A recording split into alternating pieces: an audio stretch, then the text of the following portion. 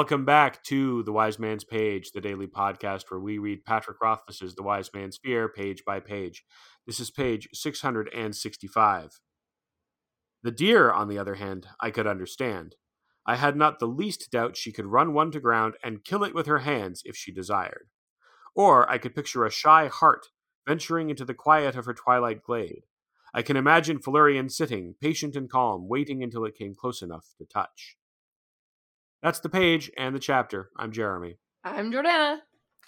And perhaps in his travels in Fae, Nick was turned into a deer and then eaten by Florian. Oh no! Sad but true. What are we gonna do without Nick?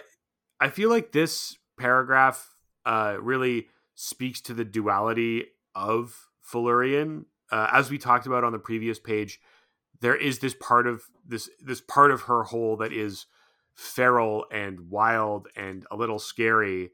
And that's the part that can run a deer to ground and kill it with her hands.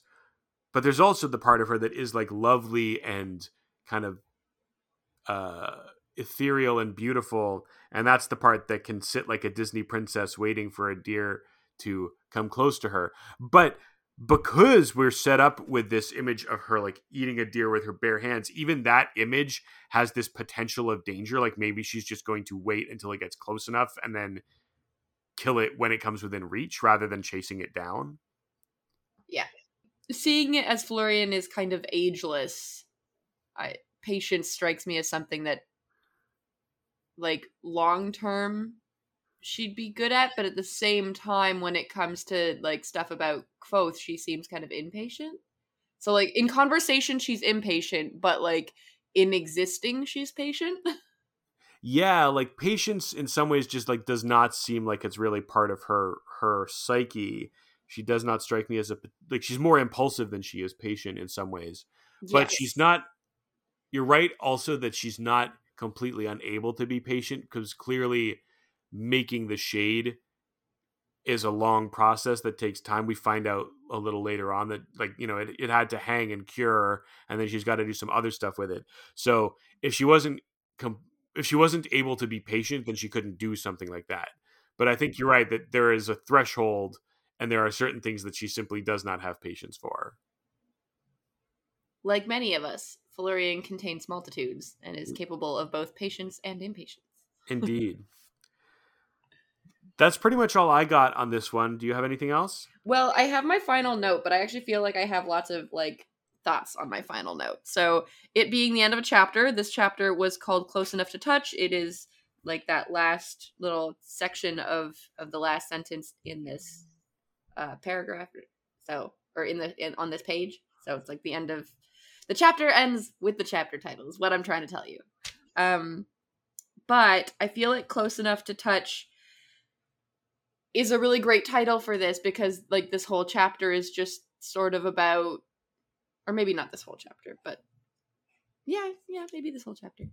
It's just kind of about how Florian is close enough to touch, but, like, but in that, like, Kvothe understands Florian to an extent, but he's not all the way there. Like, if you think about, like, to touch someone to be to understand them, like, he doesn't totally understand her. He can't entirely grasp it. But he's close enough to touch. He cannot grasp it, but he's close enough to touch. But he probably never could, right? Yes, I agree. But is that not true of any human relationship? You can get to know someone, you can become intimate with them, you can pour out your truths to each other, but you can never truly know them. But, I mean, you didn't have to get that philosophical on me. No, I did not, but it is a short page, and sometimes it is fun to vamp, no? Okay, I have decided that French Jeremy shall be Jeremy Grand. This is your new title. Ben way.